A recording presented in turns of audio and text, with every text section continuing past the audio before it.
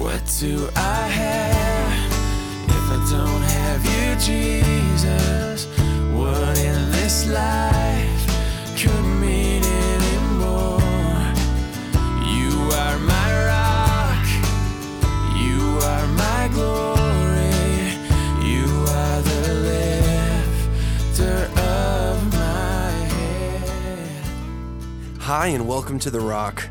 The Apostle Paul left his young protege, Titus, on the island of Crete to finish the work of establishing biblically qualified pastors in every town. He writes Titus with instructions on how to do this and how to build a healthy church that can impact the world for the gospel. Now let's join Pastor Ross with our verse-by-verse study through the book of Titus entitled, Finish the Work. Alrighty, it is time to pick back up again. We left off in the middle of Titus chapter 2. We're going to pick back up now and not before asking the Lord for his blessing. So let's do that. Now, Heavenly Father, we thank you. We thank you for the joy that we have in our hearts, that we have a Father and that you're good to us and that you have good things in store for us. And part of that is to learn and to grow and to hear your voice this morning through the message, through the God-breathed word before us. So speak to our hearts, we pray, in Jesus' name, amen.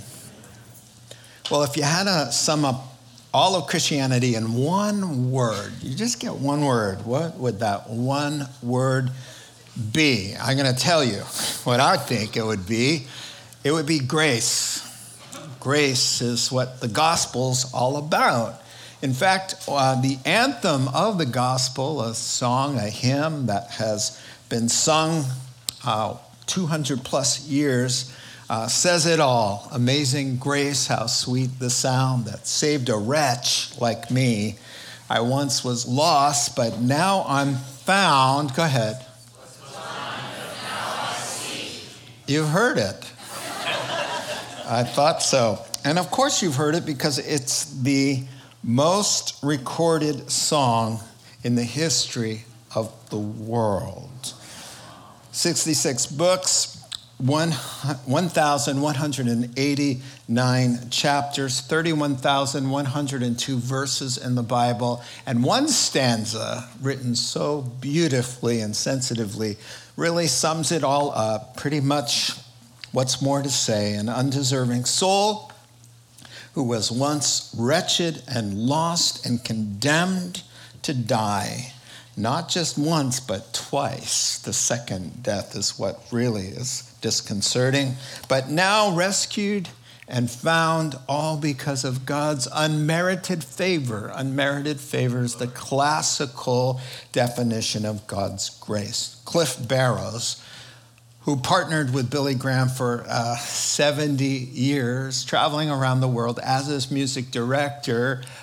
He had led the song Amazing Grace thousands and thousands of times. And he said this about that great hymn. He said, Amazing Grace will always be around as long as there is sin in the world, a need for forgiveness, and the longing to have a living, loving Savior.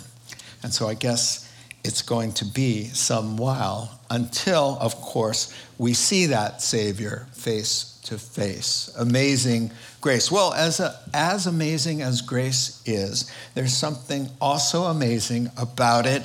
It's amazing that most people don't understand what it truly is.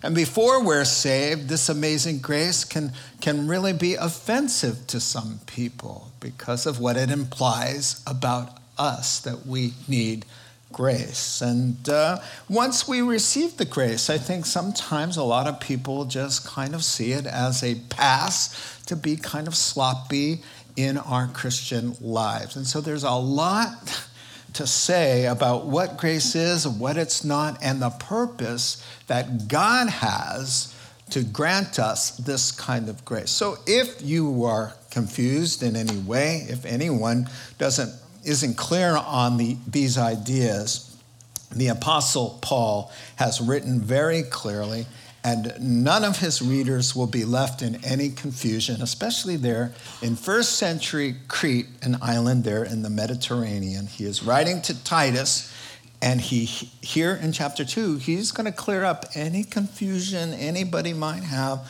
about what God's grace is all about. It gets clearly defined once and for all. Let me show you what I'm talking about. Starting in verse 11, for the grace of God, that amazing grace that brings salvation, has appeared to all mankind. It teaches us to say no to ungodliness and worldly passions, and to live self-controlled, upright, and godly lives in this present age while we're waiting, while we're looking for that blessed hope, the glorious appearing of our great God and Savior, Jesus Christ, who gave himself for us to redeem us from all wickedness and to purify for himself a people that are his very own, eager to do what is good. Now, really, only 4 verses this morning, but it's a gold mine indeed. Man, you could preach for a year straight and never exhaust the wonder, the beauty, the amazing quality of what it means to be given God's grace. And so here's a call really to, understand what grace is so that you can cooperate with it, because there are many people who don't understand what it is. Therefore, they do not reap the benefits, but forfeit the grace and the benefits that could be theirs because of a lack of understanding. And we're going to talk about that. The passage, only 4 verses, it divides quite nicely in half. So we have 11 and 12. We've got the grace that transforms us, note takers. And there is a home fellowship group tonight, so extra notes are a good thing. So number 1 is the grace that transforms us. You're looking at it, verses 11 and 12. Followed by verses 13 and 14, a hope that inspires, a hope that motivates us. Grace that changes us, and a hope that motivates us to make those changes. Let's dive in. So first, always need some context, especially if you have a for the first word, because for is a conjunction.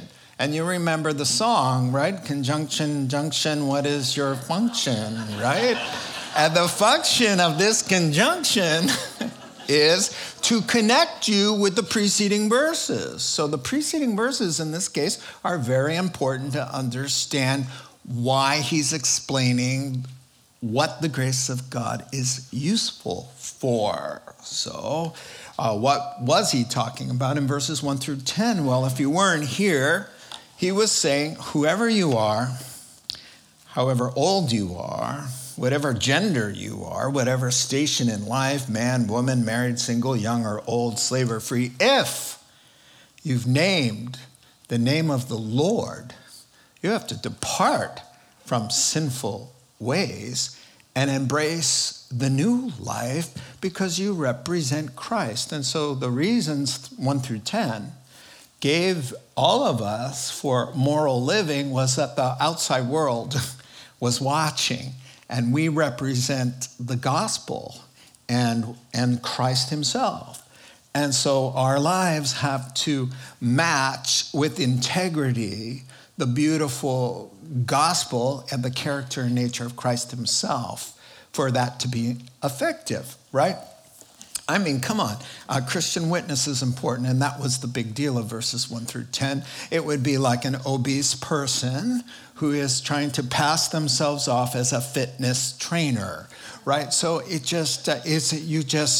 a joke, right? And so it is the same thing as a Christian trying to pass themselves off as a Christian, and yet they're full of gossip, and they're full of all kinds of immorality and dishonesty, and they're lazy at work, and a problem in their marriage, and all of this, and you call yourself a Christian. That was Titus's, the letter to Titus, 1 through 10, was all about your life has to be like Christ's life because Christ is in you.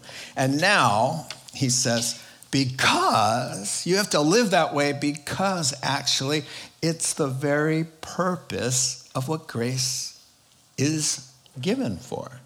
The very purpose of salvation and what Christ is doing in our hearts and lives is more importantly than even what the world thinks is actually, pragmatically speaking, that's what grace is. That if you're truly saved, you received a grace that is at work to transform you into a morally upright person like Christ. And so that's why the 4 is there. So let's dive in. Before we can understand the purpose of grace, we need to talk through 2 lethal misunderstandings about that grace. We can isolate the first part, verses 11 and 12, and talk about this amazing grace. So God's grace covers sin, and thank God for that. That's the joy. It covers our sin, but it doesn't stop there. It changes our lives. It changes our hearts. It gives us new desires to no longer live that way. And so grace is at work in our hearts. So the 2 lethal misunderstandings are on 2 ends. The first one, I think verse 11 talks about, that the grace of God has to come to you in order for you to be saved. That's verse 11. And the problem with that is it offends people. It hurts people's pride that they're not good enough and that they need grace. So we'll talk about that. And then verse 12, once we receive grace, as I already alluded to, we're tempted to just misuse it because after all, we're saved by grace. So what's one little sin here because I'm covered by grace? It's just the opposite, the Holy Spirit says. That just the contrary to everything God intended grace to be for you. So let's look at verse 11. For the grace of God that brings salvation has appeared to all mankind. Now, one scholar put it this way. He said, paraphrased, he's saying God's grace appeared in human history. The word for appeared there is to break forth out of darkness. And it's where we get the word epiphany from. So the grace of God appeared in human form and in human history through Christ's birth, his life, his death, his resurrection. Now, it's Jesus Christ, the fullness of God in a body, full of grace and truth, who freely brings the offer of gracious eternal life and offers it freely to all mankind, whosoever. That's grace. Whosoever. Whatever you've done, whosoever, grace, God's unmerited favor.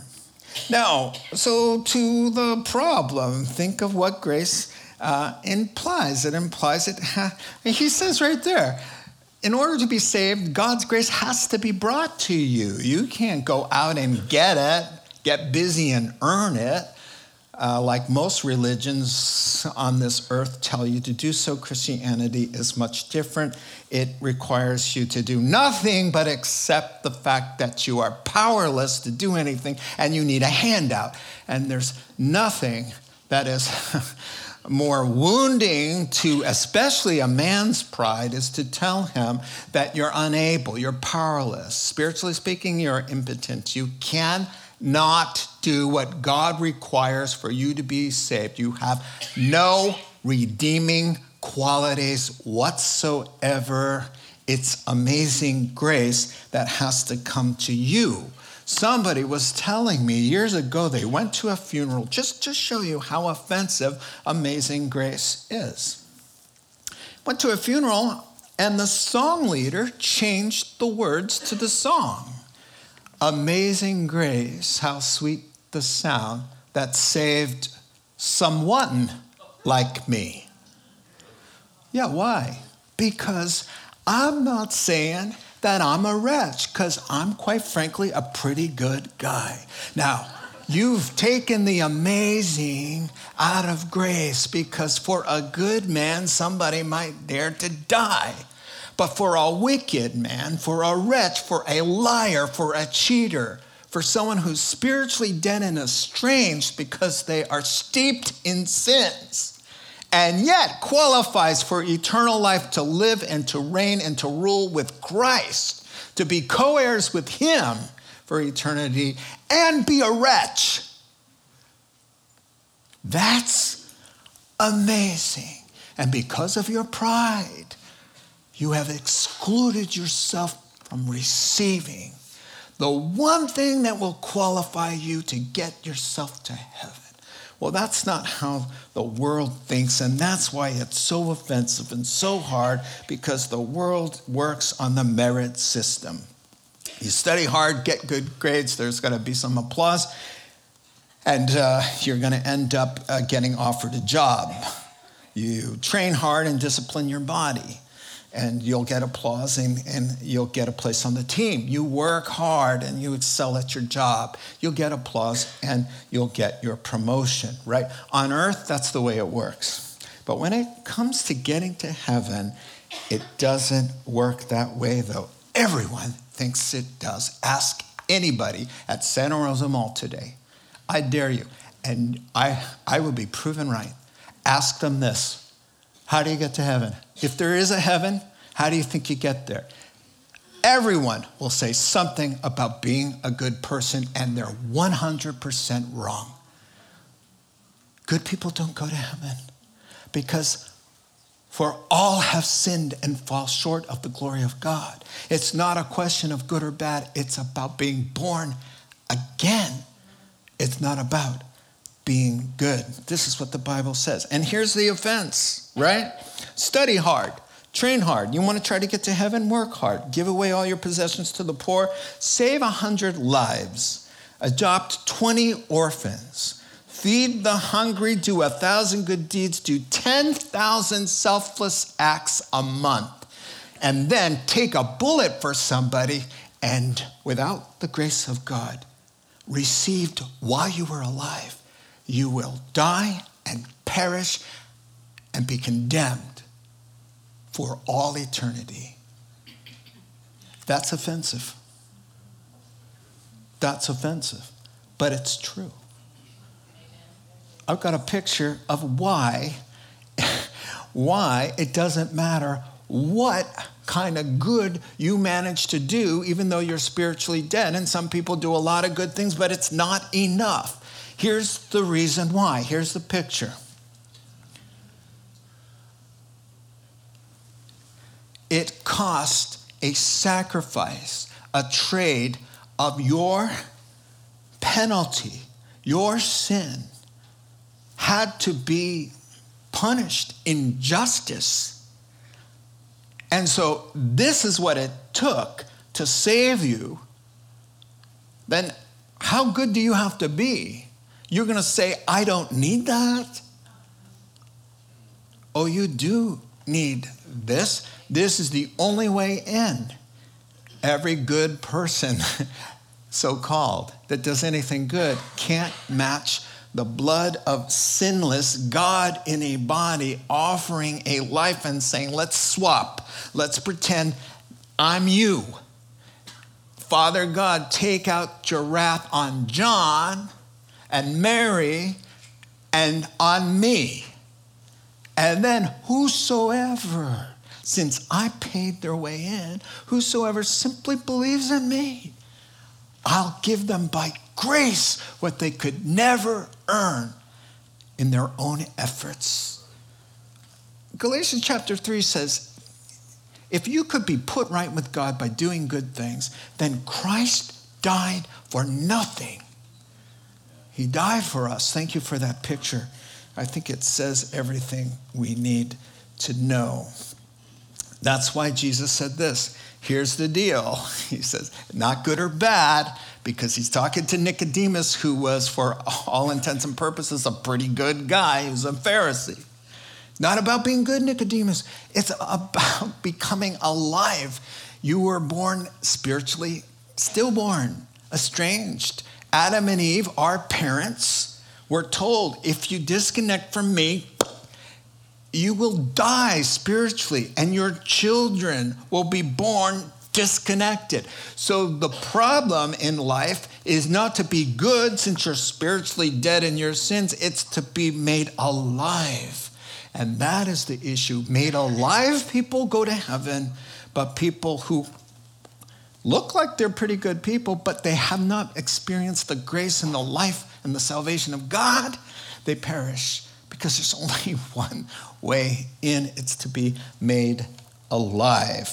And it's offensive when you tell someone, I just said this to somebody, ma'am, you have to be born again. I just cut to the chase. Hey, Jesus just said, if you're born again, you have to be born again. And she said, sir, I was born okay the first time. Do you see? I don't need no second birth. I don't need no amazing grace because I'm good enough. I'm smart enough. I'd give you, and doggone it, people like me. All right. I think you get the point. Let me just close that thought out with this. Ephesians chapter 2 says, we, at one time, were all dead in our sins. But because of God's great love for us, God, who is rich in mercy, made us alive with Christ even when we were dead in our sins. It's by grace that you've been saved through faith, and it's not through your own efforts. It's the gift of God, not by working at it, lest anyone boast. So, for the grace of God has appeared in Christ, making salvation available to everyone. So that's the scandal. But once we're out of the scandal and we get the grace, then we're a little mixed up about what its purpose is. We certainly think that it's to cover our sins, but we miss the part that it's working in us a change of direction, a change of heart, a change of desires. We miss that part sometimes. And so we're going to talk about that, more of concentrating now on verse 12, where it says it trains us. That word teach there is the same word that means a parent training up their child. And so now grace is personified as a person, almost somebody, a teacher who's inside on board telling you, okay, this is the way with the new life comes in. The first order of business is warfare, cooperation with the new nature, the new life, the new grace that's on board is powerful. It's programmed from God to work righteousness and morality and truthfulness. It's in there working, but God's going to say, I need your cooperation. God could do it. He's got all the power in the world, but he chooses to allow us free will and say, cooperate with me. Let my power meet your free will, and together through your faith, pow, you're going to have all the power you need to become the person you truly wanted to be in the first place, the person God has created you to be. And so to the second idea there now in verse 12, the grace of God doesn't tempt us to sin. It trains us not to sin. So let's talk about what is called cheap grace as we look at now at verse 12. An entire misapprehension, a complete utter failure to grasp the purpose of God. Jude 4 says there are some people out there who pervert the grace of God and make it a license to sin.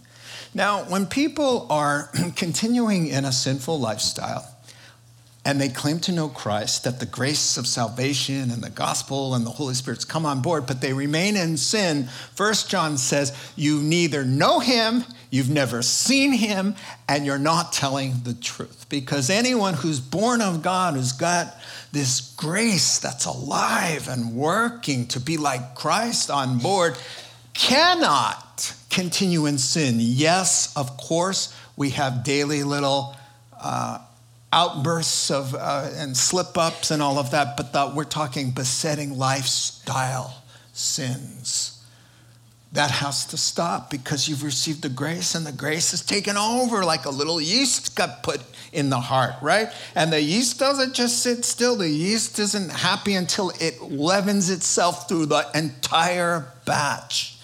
And that's what one of the parables is pointing to. And so the problem of two natures. Look, so he says it teaches you, trains you to say no. Now, if we have to be trained to say no, what does that imply? It implies you have contrary desires on board now. Before you were a Christian, before I was, I had one nature. I knew what I wanted, and I didn't have a problem getting it. Yes, of course, I had a little bit of the conscience, but after you deny that a while, you don't hear it anymore. Amen? I'm sorry. I know you know. So we've got these two natures. Let me show it to you, Paul the Apostle and the Holy Spirit, Galatians. So I say to you, if you let the Holy Spirit, the grace of God, the salvation, the presence of Christ who's in your heart, guide you, be the dominant principle in your heart, then you will not be doing what your sinful nature is craving. So the sinful nature survives conversion. Check this out. The sinful, verse 17 of Galatians 5. The sinful nature wants to do evil, which is just the opposite of what the Spirit wants. And the Spirit gives us desires that are opposite of what the sinful nature desires. So there's World War III going on inside your own brain and inside your own heart. Welcome to becoming a Christian. Two natures. One says, I want to do this. The other one says, no, you don't. Right? And it's the nature you feed that's going to win the day. It's the nature you get to decide. And this is why he's going to say, you're going to say no to some things and you're going to whistle in the other ones. That's your job as a traffic cop in your own soul. All right, let me finish this verse here. These two forces are constantly fighting each other, so you're not free to carry out your good intentions without a fight. That's why Paul says, I have fought the good fight.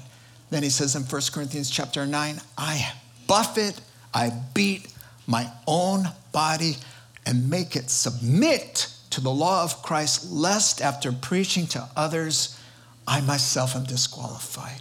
It's a lot of work. It's a lot of work, but that's what's going on and why we have to do the work. He says, are you overwhelmed? That you have to stop being the old way and start doing things that are against your natural inclination? No worries. Here's the remedy. Just say no. Just say no. We can go back to that, our original verses. Just say no. Is it that easy? Yes. That's your problem, sir. Oh, it's so hard. It's so hard to say no. How hard is it? Watch me. No. Oh, that was so hard. Woo. I understand what you're saying by that. You know what's hard? To want to say no. That's it. That's why you read in the psalmist, at Psalm 51 this morning, he said, God grant me a willing spirit. If you're not willing, if you don't want to say no, oh, it's so much harder, right? So he says, just say no. That's a strong no. That's not like a no, like, no,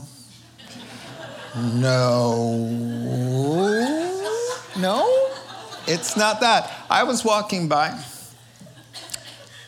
a self-defense kind of karate studio. It was summer and the doors were open. There were a line of women and they were training for self-defense, obviously. And the guy had them kind of prepared for an attack because they were all, he's like, shoulders back, confident stance, and say the word. And they all belted out from their diaphragm, from their bellies, from a place that scared me. No!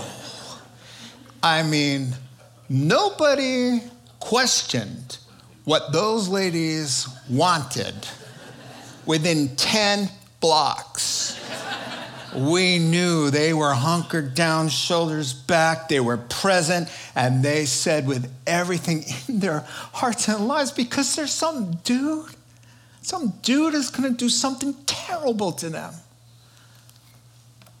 Some big dude is coming after a woman, and she hunkers down and says no to save her life. And that's the kind of no you better be saying, because it's the same assailant, only a spiritual assassin who has come to ruin your marriage, to take away your career, to split up your family, to ruin the ministry, to set you back years in your Christian life.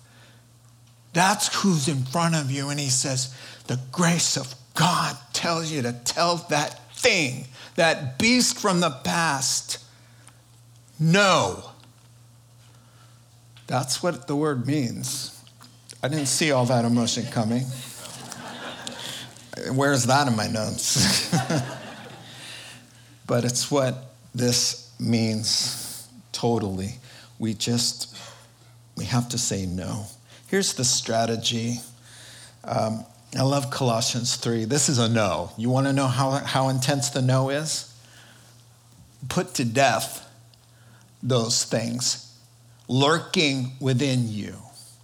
Execute them. Kill your sin. Kill the selfishness that says, I think you just need to just hold a grudge and don't forgive and harden your heart. You know what you need to do with that? He says, not only say no, put it to death, execute it, and not like with a ballpoint pen, like, I'm going to kill you, my sin. No, you take the sword and you stick it through the heart of it once and for all the way through, like you really mean it. Which is more painful? The ballpoint pen, Or, do you know what I'm talking about? Where you're not really like, I'm trying not to do this, but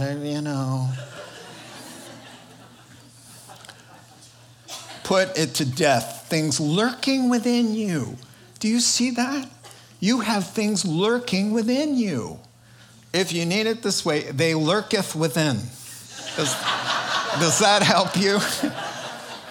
Have nothing to do with them. Kill them. Sexual immorality, impurity, lust, evil desires. Don't be greedy. A greedy person's like an idolater worshiping the things of the world. And so when you see these things, he says, you say no.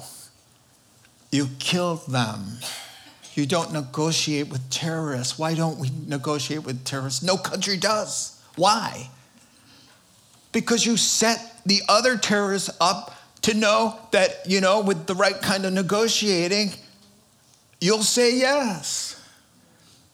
So zero tolerance to every one of these vices because they don't want to do you any good. Let's take a look at those vices, okay? You're looking at them now. He says, you say no, you repudiate, you abandon, you reject, you deny what? Ungodliness and worldly passions. You see that in verse 12. Ungodliness is really easy to understand because you take godliness and what's godly and you put an un in front of it and just change it around. It's the exact opposite of what we would consider godly. So he says, you say no to self-centeredness, no to immorality, no to lying, no to gossiping, no to lashing out, no to cussing. You are a Christian. You are a Christian. Christ's Holy Spirit is in you. How is that possible that you allow unwholesome words out of your mouth and in your mind? How is that possible? He says, you put that to death. You just say no. That's what it is there. So when you're being unkind or tempted to be unforgiving and all of these things, you say no. And then he adds, worldly passions also gets a big no. I like the church fathers are like the men of God from the 2nd, 3rd, and 4th centuries when Christianity was a little toddler. And they came up with 7 deadly capital vices. And I think worldly passions really says it They really describes worldly passions, sinful cravings. Pride, greed, lust, envy, gluttony, and drunkenness come as a pair. Wrath, anger, rage, and sloth. It is from the 2nd century. Laziness, both physically and spiritually speaking. And so he says, yeah, you got to say no. And here's something that helps. The discipline of reckoning yourself dead. That's what I call it. The discipline of playing dead. Let me show you this. It's very helpful to say no. Romans 6 and verse 11. So you should also consider yourself to be dead to the power of sin and alive to God through Christ Jesus. Now, you are not, the power of sin is around and alive and well. But here's the trick, he says. Grace teaches us this. Technically, theologically, spiritually, when you got saved, your spirit got united to Christ's death. And spiritually, in a mystical way, you died with Christ and you rose with Christ. So he says, for all intents and purposes, you died and you've been raised to this new life. If you ignore and play dead and reckon and consider yourself to be dead, then the only thing left in there is the power of God. So, for example, he's saying, how are you going to respond to a prompt of sin if you consider yourself dead? So, hey, here's the prompt. Here's the prompt. Consider yourself dead, man. And wow, okay, listen. Dead people, generally speaking, are fairly unresponsive. And I say generally speaking because maybe you're mostly dead, as in The Princess Bride, right, with Wesley. And if you're mostly dead, but not all the way dead, that, my friend, is a problem. Now, so he says, go ahead, insult them. Insult a corpse, seriously. Insult a corpse, tempt them. Put a little feather under some dead guy's chin. All right? And just say, come on, you know you want to laugh. I can make you laugh. I know I can make you laugh. No, you can't. And if you do, then you'll have a heart attack and die and fall over.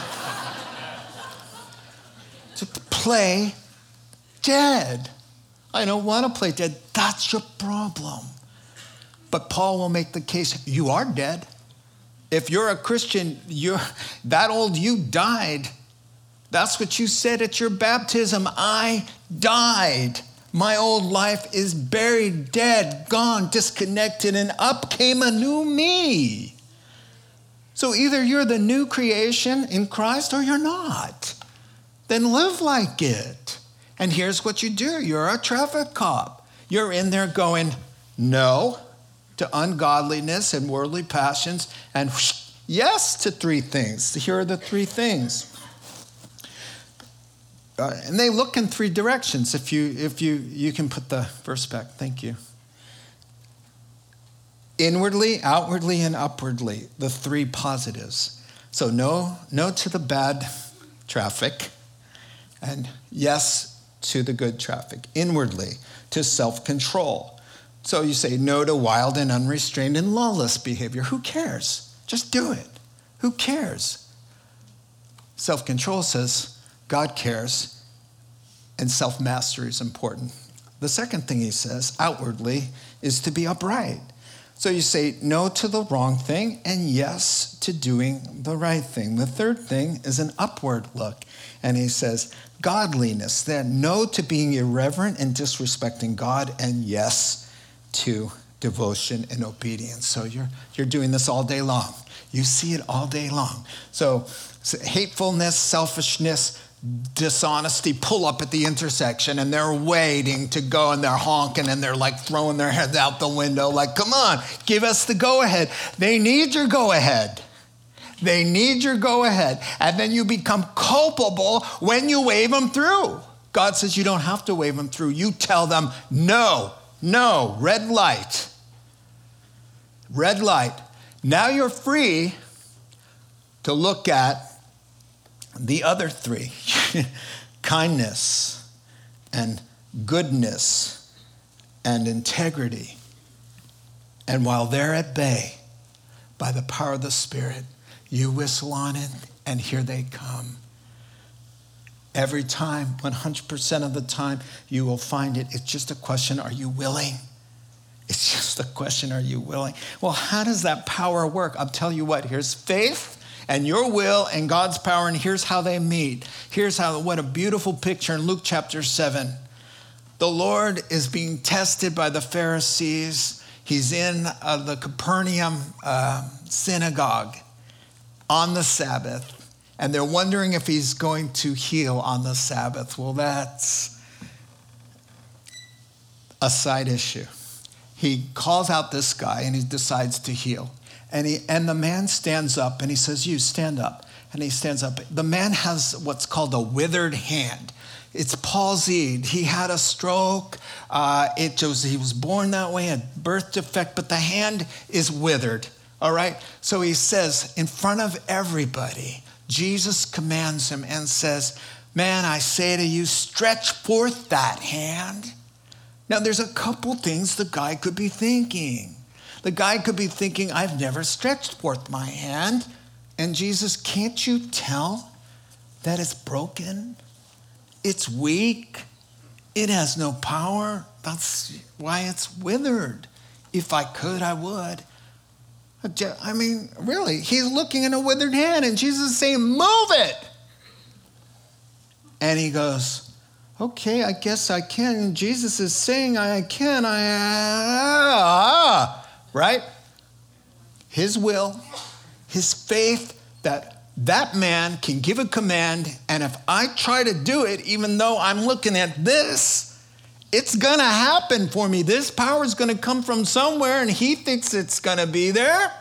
So I take him at his word, and my weakness and my will, my paralysis isn't denied. It's just changed. It's empowered. So the next time you say, oh, I can't say no to lust, and he says, say no. No. Whew. Then comes the power. But you've got to cooperate. You've got to stand there. You've got to hear the word. You've got to obey it. You've got to try to obey even though you got a withered hand. And every single vice and every single virtue that we mentioned, we don't have the power. It's withered within us. And he says, at my word, with faith, activate it. Act as if it isn't withered, and you will see the power of God in every single thing in your marriage. I can't love him or her. You're withered. And he says, love her, love him. Okay. It happens. That's the ticket. That's the ticket. Listen, obey, have faith. You'll see the power. Now we move on from the grace that transforms and close up with the hope that inspires us. Let's read that again while we wait. So all of this struggle and fighting and all of this work and all of this intensity, it's going to be worth it, and he's going to give you a little inspiration now. We are doing this fighting while we're watching and looking and waiting for the big ticket item, the blessed hope, the glorious appearing of our great God and Savior, Jesus Christ, who gave himself for us to redeem us from all wickedness and to purify for himself a people that are his very own, eager to do what is good. Now, this beautiful hope right here that inspires us. You know what? It's a lot of work to deny yourselves the temporary pleasures of sin. Hebrews says, chapter 11, that sin is pleasurable for a season. Why else would we love it so much? Now, to deny yourself and to pick up your cross and to follow and to constantly be telling yourself no all day long on multiple occasions, multiple times in a day. It's a lot of work. Running the intersection of sinfulness and godliness and trying to work all of that out, but not for a person, not for love, not for our God and Savior. Notice the deity of Christ. Where in the Bible does it say Jesus is God? Right there. He's the only one appearing, and he's our great God and Savior, the Lord Jesus Christ. But I'll tell you what, I could do anything for him. I really could. And the funny thing about it is what his death that he died the first time was to liberate you from the very thing you want to do. To purify for himself someone that belongs to him and looks like him and acts like him, to redeem us, to buy us back from the devil, to buy us back from the bondage of sin. The whole purpose of giving himself and bleeding out and suffering and agonizing death was to set us free and give us grace to cover us, to free us from those very things that we keep pursuing. How demented, how insulting, how illogical that we would still be running after the things that Jesus bled out for to free us from, and we're looking for little ways to still get some of that in our lives. That's not the purpose of grace. That wasn't the purpose of his death on our behalf. And it says that right there. Why would you try to do something for which Jesus shed his blood to free you from? Once the grace of God gets in your heart and you want to please him because you're waiting for the blessed hope, and that's all that we're doing is waiting. That's our job. And while we wait, we're slugging it out. We're trying to make the gospel attractive to outsiders. We're trying to embrace the new life of grace that God put in us, and we're waiting. That's all we're doing. We're occupying and waiting. Somebody asked me at Mulsberry's in line. They said, sorry, man, for the wait. Wow, it was a long line. I said, no, dude, I'm good. I'm just waiting around. And he goes, yeah, you seem pretty mellow, like you're just hanging out. And I said, I'm just waiting for the Lord to come back, you know? And I said it nice and loud, and a hush fell over Mulsberry's. Like, oh, okay. So he changed the subject. That's what we're doing. We're waiting, we're looking.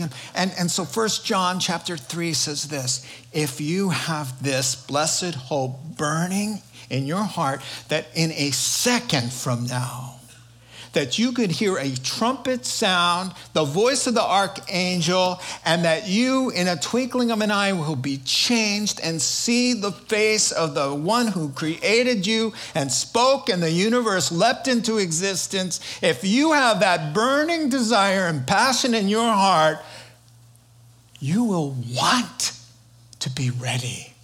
You will want to die to things that may seem like they're helpful, but actually they're poisonous in the first place. That's the strangest thing of it all, is that the very attitudes and worldviews and sins that we're attracted to, they're poisonous. And we are so deluded that we buy the lie.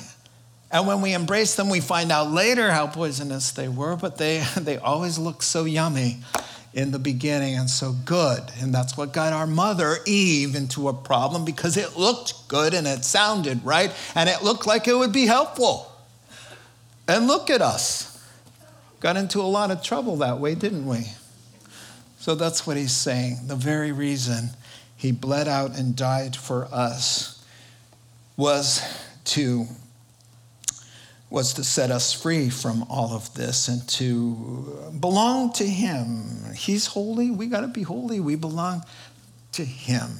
And so just finishing up here, he says, we're waiting for that blessed hope. Look, Jesus said, here's how it's going to come down.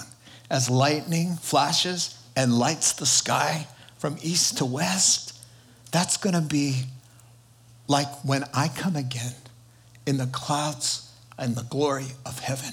Jesus' own words. And then in Revelation it says, look, he's coming in the clouds and every eye will see him, even those who murdered him.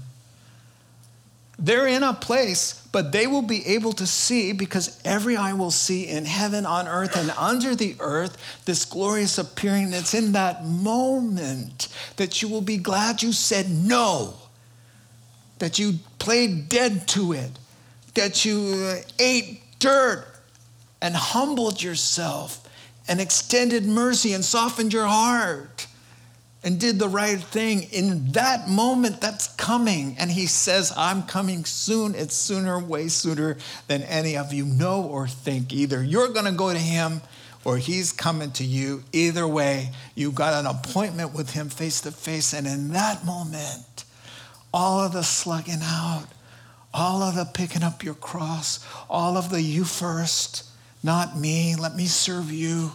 It's not what I feel, it's how do I contribute to our marriage? Those kinds of issues will be worth it when we see him face to face. Let's pray together. Father God, we are thankful for your living word that spoke to our hearts this morning. Now apply it to us, Lord. We've been enlightened with the word of truth that sets our hearts free, so help us to put it into practice now. Help us, Lord, as we consider your death on our behalf. Now, communion time, we pray that we'd get some fresh insight.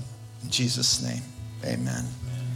Well, you know the timing of this. We just go through the scriptures verse by verse, right? And so it's always amazes me that Communion Sunday falls on passages like today. It's just that the Lord is a multitasker. What can I say?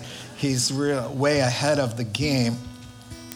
And so, you know, the free gift of eternal life, the grace, free grace, it actually was quite expensive. And that's part of the reason he says you don't want to sin, because of how costly your free grace was. It cost his blood, his life, and that agony to where God himself in a body would cry out, my God, why are you forsaking me? He had to forsake him because of all those sins that we still love. That's why he's forsaking Jesus, for the very things that we're still longing for and playing around with. He says, could you just knock it off? Just stop it. He lays down his life, gives his life for us, a ransom to purchase us back to himself. And so we're going to do that now. We're going to remember the Lord's death on our behalf. So you'll be served the bread and the cup. There's two cups, and you can't see the bread, as most of you know. So take the two cups. They're stacked, and the bread's underneath it. When everybody's served after we've worshiped a song, then I'll come back and we'll take communion together. So brothers, please serve us. So now we have a new insight for this morning. The joy of knowing our sins and all of our falling short, covered by his blood, so that we can be free from those kinds of things to live a life above reproach, a godly life, to say no to those things he just covered and cleansed. So it's a new slate. Now the reason for that is not to go out and start building them up again. Start to go out, say no to those things that we just washed away. And yes, to all the fruit of the Holy Spirit that's already on board. Don't have to look hard for it. Just stretch forth that hand and it'll happen. On the night Jesus was betrayed, Passover, he took the bread and he broke it. And he said, I want you to think of my broken body as like food, like bread keeps you alive, food keeps you alive. What I did is like something that'll keep you alive. If you ingest it by faith into your heart, like food, keeps you physically alive, my action on the cross will keep you spiritually alive. So let's take the bread.